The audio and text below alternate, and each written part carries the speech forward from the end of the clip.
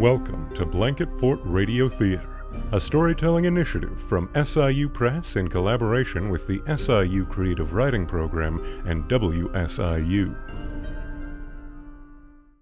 In our last episode, Charlie murdered Tom Crip Yates, one of his competitors in the liquor business, under the guise of assisting local law enforcement. Berger was not charged with Yates's murder, but was held in police custody for liquor violations.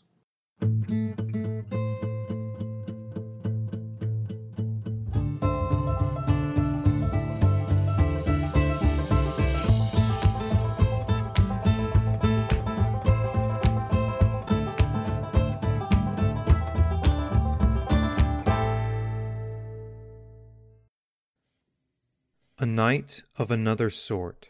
Prohibition Days and Charlie Berger by Gary DeNeal. Chapter 3. Charlie and Beatrice. Early July 1919 found barbershops and street corners everywhere buzzing with predictions and wagers about the forthcoming battle between heavyweight boxing champion Jess Willard and an up-and-coming slugger named Jack Dempsey. The fight for the championship was to be fought the 4th of July in Toledo, Ohio. Along with other gamblers from Harrisburg, Berger would be in attendance. In the first round alone, Willard was knocked down 7 times, which was not all that surprising considering that the tall, 37-year-old boxer had failed to train for the much younger Dempsey. The inevitable knockout punch came in round 3, and chances are Berger and buddies saw it all, if not exactly at ringside, at least as part of the roaring crowd. However, the real excitement came when he and the others returned to Saline County. No sooner had Charlie arrived back at Ledford Saturday night, July 5th, than he was arrested by Saline County Sheriff John D. Cummins and his deputy W.O. Warren. The two had been tipped off about some whiskey that had been stored in a building belonging to Berger. Their search revealed nearly 600 half-pint bottles, not to mention many quart bottles. Bud Tavender was instructed to stand guard over the booze until Sunday morning. In the meantime, Berger and his faithful bartender John Bard were taken to the Saline County Jail in Harrisburg. Upon the filing of the necessary bond, Berger was released, while Bard remained behind bars a while longer. The case dragged on until November, when Berger was fined $100 on each of the 3 counts and sentenced to 30 days in jail. It appears that the jail sentence was suspended. That raid was only the beginning of Berger's woes. On July 7, 1919, a trunk marked glassware arrived at the express office in El Dorado. That the trunk was addressed to Charles Berger was of little concern, but that it had also been sent from East St. Louis by Charles Berger did seem a little odd to the express agent. Odder still were the flies buzzing about the container, as well as a certain aroma emanating from it. Clearly, this was a matter for the law officers. An unnamed reporter for the Daily Register left us this thoughtful account. When Berger called at the office yesterday and asked about the trunk, the express agent had already suspicioned what it contained and had notified the police. Policeman Lamb was in the office when Berger called, and when he saw the police, he remarked that he would get a dray and call for it, and he did not return. They did not count it or disturb it, but are of the opinion that it contains about 72 quarts. The sheriff was notified, but owing to the newness and unfamiliarity of the new search and seizure laws, and the fact that the booze was not yet in Berger's possession, they did not seize it, but are guarding it until the Attorney General advises them what to do. As it turned out, the true count was 78 quarts, each of which the court ordered Sheriff Cummins to pour into the water sewer located on the southeast corner of Harrisburg Square on the last day of July. Many years later, old-timers would wistfully recall how the whiskey aroma hung around for days. On Thursday, July 24th, the fairground at Shawneetown was the site of one of the best ever horse races witnessed in southern Illinois. Van Dellen succeeded in giving the dust to the field, beating the favorite HM. Considerable money changed hands. Some of that money, no doubt, found or fled Berger's pockets. But that day provided Berger more drama than any celebrated horse race. in that he was charged with contributing to the delinquency of 2 sisters from Carrier Mills. One was 16, the other was 14. The 2 girls had been missing since Wednesday night, prompting their mother to contact Mrs. McCreary, the juvenile officer. Somehow, a car was located, and together the 2 women journeyed to the Shawneetown Fairground, where rumor had it that Berger and the girls might be found. All missing parties were located, along with at least 2 others who seemed to be along for the ride. What had at first appeared to be a criminal act of the worst sort now began to look more like a foolish jaunt, but the sisters were handed over to the custody of their mother and a warrant was served. The next day, Sheriff Cummins arrested Berger and placed him under a $1,000 bond, which he promptly paid. Later that year, all charges would be dropped at the request of the girl's mother, leaving the entire matter to be quickly overshadowed by other, more dramatic episodes in Berger's criminal career. But a certain detail is worth noting. One of Charlie's more mature companions that Thursday at the Shawneetown Fairground was 18-year-old Beatrice Bainbridge, the woman he would later marry. Nearly 60 years later, I would meet Beatrice and find her to be a grandmotherly, down-to-earth old lady. For my sake, she tried to recall a past she had spent decades trying to suppress, and for that I am grateful. She was quick to admit that her years with Berger had a dreamlike quality about them. Much of what she was able to remember was painful. He would tell me anything. And no doubt he did. So, this is her story. Not every detail adheres to the facts as we know them. For instance, she recalled being married in Clayton, Missouri, shortly after the incident in Shawneetown. The actual marriage certificate is dated March 1921. Perhaps her memory played a trick here, yet from other anecdotes she shared, it is evident she and Berger were together long before the official marriage date. Is it possible Charlie arranged a sham wedding that was convincing enough to fool even the quote-unquote bride? Only he could have gotten away with the deception. It is a matter of record that Edna is listed as his wife in the 1910 census, which was compiled 3 years before they were officially wed. Illusion for illusion's sake was an ideal in the pursuit of which Berger took considerable pride. In Harrisburg, Illinois, that summer of 1919, few business establishments were more popular than the Busy Bee Candy Kitchen, located near the southwest corner of the square. That day, 2 girls sat at one of the tables in the confectionery. One wore a homemade hat, a quote, most gorgeous thing, adorned with a streamer of blue and pink ribbon that hung down her back. Beatrice Bainbridge was proud of that hat. Bessie, her more fashionably dressed friend, had an admirer who, at that moment, was standing behind the 2 girls talking to a darkly handsome man of less than average height. During a pause in their conversation, the stranger reached over and cut the ribbon streamer from Beatrice's hat. It was on November 9th, 1976, nearly 60 years after the ribbon-cutting event, that I interviewed Beatrice Bainbridge, whom I will hereafter refer to as Beatrice. For the purposes of privacy, even after 60 years had passed, I agreed to use only her maiden name.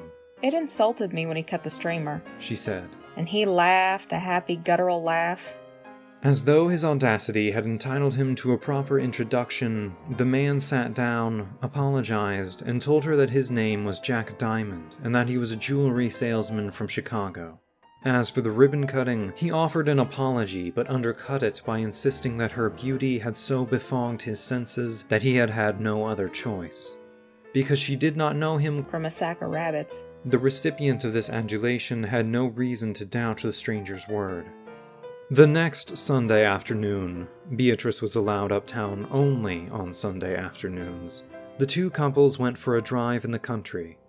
At Ingram Hill Cemetery, southeast of town, the car came to a stop, and the other couple quickly got out of the car and disappeared among the tombstones, leaving Beatrice alone with her admirer, who seemed once again to be laughing at her.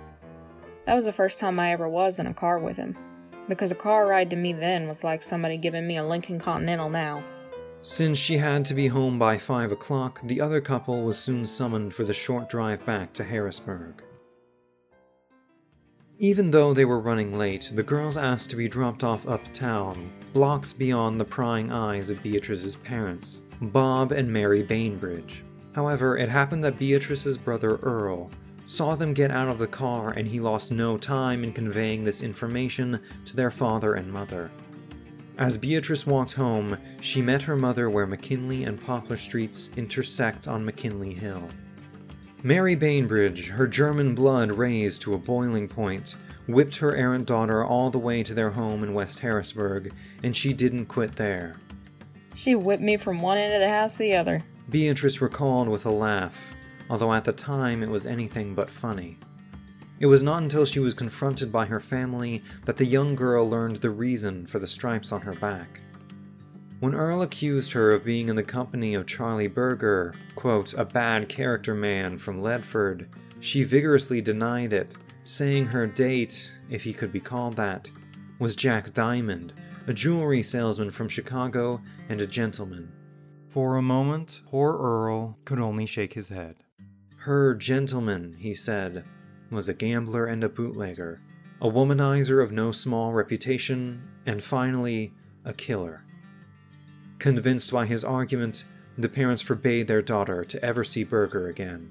When Bessie brought Charlie word of the whipping, he seemed dismayed and gave her a message in return. She came up the alley, through the backyard, and got a hold of me. And the message? If she refused to see him elsewhere, Berger would come to her home. She agreed to a meeting just this once, although she was aware that if her parents found out, another, possibly more severe, whipping could be the result. Mom and Dad were gone someplace, and I sneaked down through the back alley to see what he wanted. He suggested that they take a ride, but she refused. When he mentioned the whipping, she downplayed the details, fearing what might happen to her brother Earl if his tattling became known to Berger. Don't send any notes, she insisted.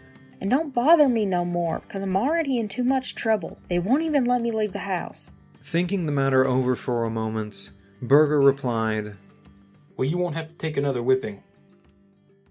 Memory of that whipping had not faded when, sometime later, Bessie asked Beatrice if she would accompany her and her beau and some other young people to the Shawnee Town Fair to see some of the horse races and, in general, to partake of such festivities as there were.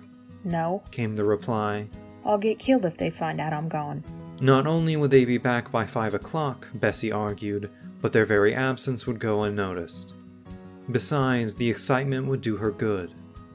Expecting nothing more than an afternoon's diversion, Beatrice Pearl Bainbridge agreed to go along. Waiting for them at the fairground was the handsome fellow who had caused all the trouble. He appeared and walked around the fairground there, she recalled. How fresh. She thought him at one point for brushing the dust from her white, homemade dress. That was all. He never even put his arm around me. That afternoon was still in its prime when Juvenile Officer McCreary arrived with the disheartening news that the woman accompanying her was charging Berger with contributing to the delinquency of her 2 young daughters. That story has been told. For her part, Beatrice forgot pertinent details of the incident, but did recall how the subsequent discord and confusion prompted Charlie to drive to Missouri and to take her along. Her life would be changed forever. He took me on to Clayton, Missouri. I was too dumb to ask him why he was going in there, she said, referring to the office of the Justice of the Peace in the St. Louis County Courthouse. He told me to sign my name, and I asked him what for. He said we were getting married. I started to cry. I wanted to go home. Instead of taking Beatrice back to Harrisburg, Berger took her to the home of his sister, Rachel Chomsky, in St. Louis. Beatrice realized that Ray, as Rachel was called, was not pleased with her brother's choice in a wife. She raised Cain with him for marrying me. Ray had in mind a Jewish girl from the city, certainly not an underage Gentile who spoke with a strong Southern Illinois accent. When Beatrice offered to help with the dishes after supper, she was coldly told that would not be necessary. Much of the conversation that night went past the new bride, as it was in Yiddish. What happened next, she remembered clearly. We went to the American Annex Hotel and I wouldn't undress to go to bed. Charlie threatened to throw me in the bathtub of water if I didn't get undressed, and when I said, "You wouldn't dare," he did.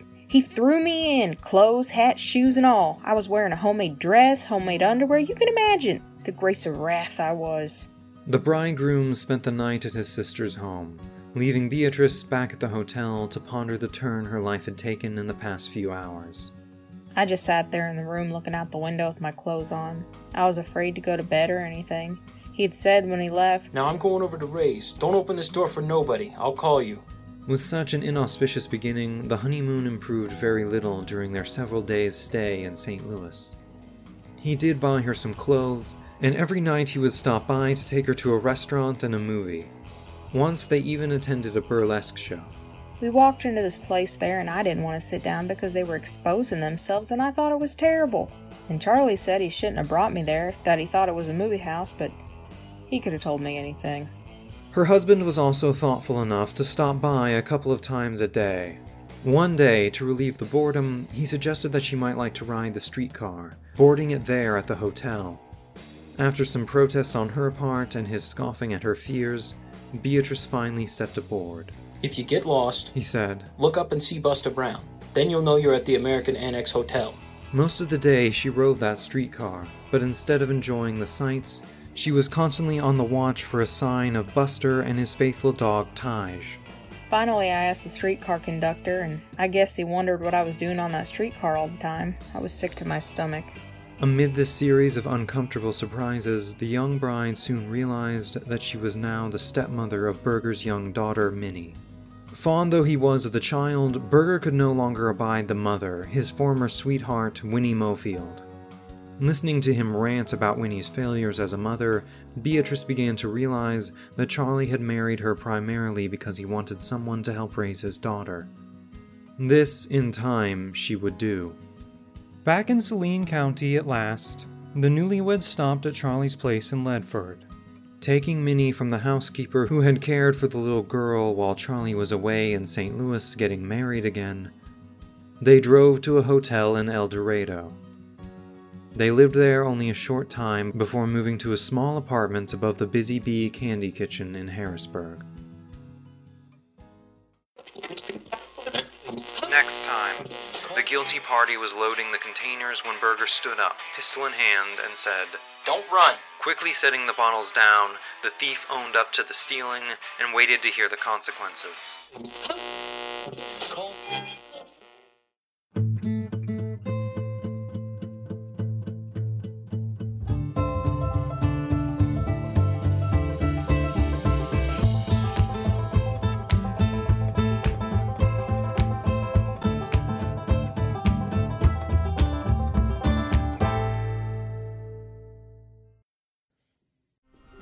That concludes another episode of Blanket Fort Radio Theater. Please follow us on Facebook and online at blanketfortradiotheater.com to learn more about this project. Build your own blanket fort and tell a story.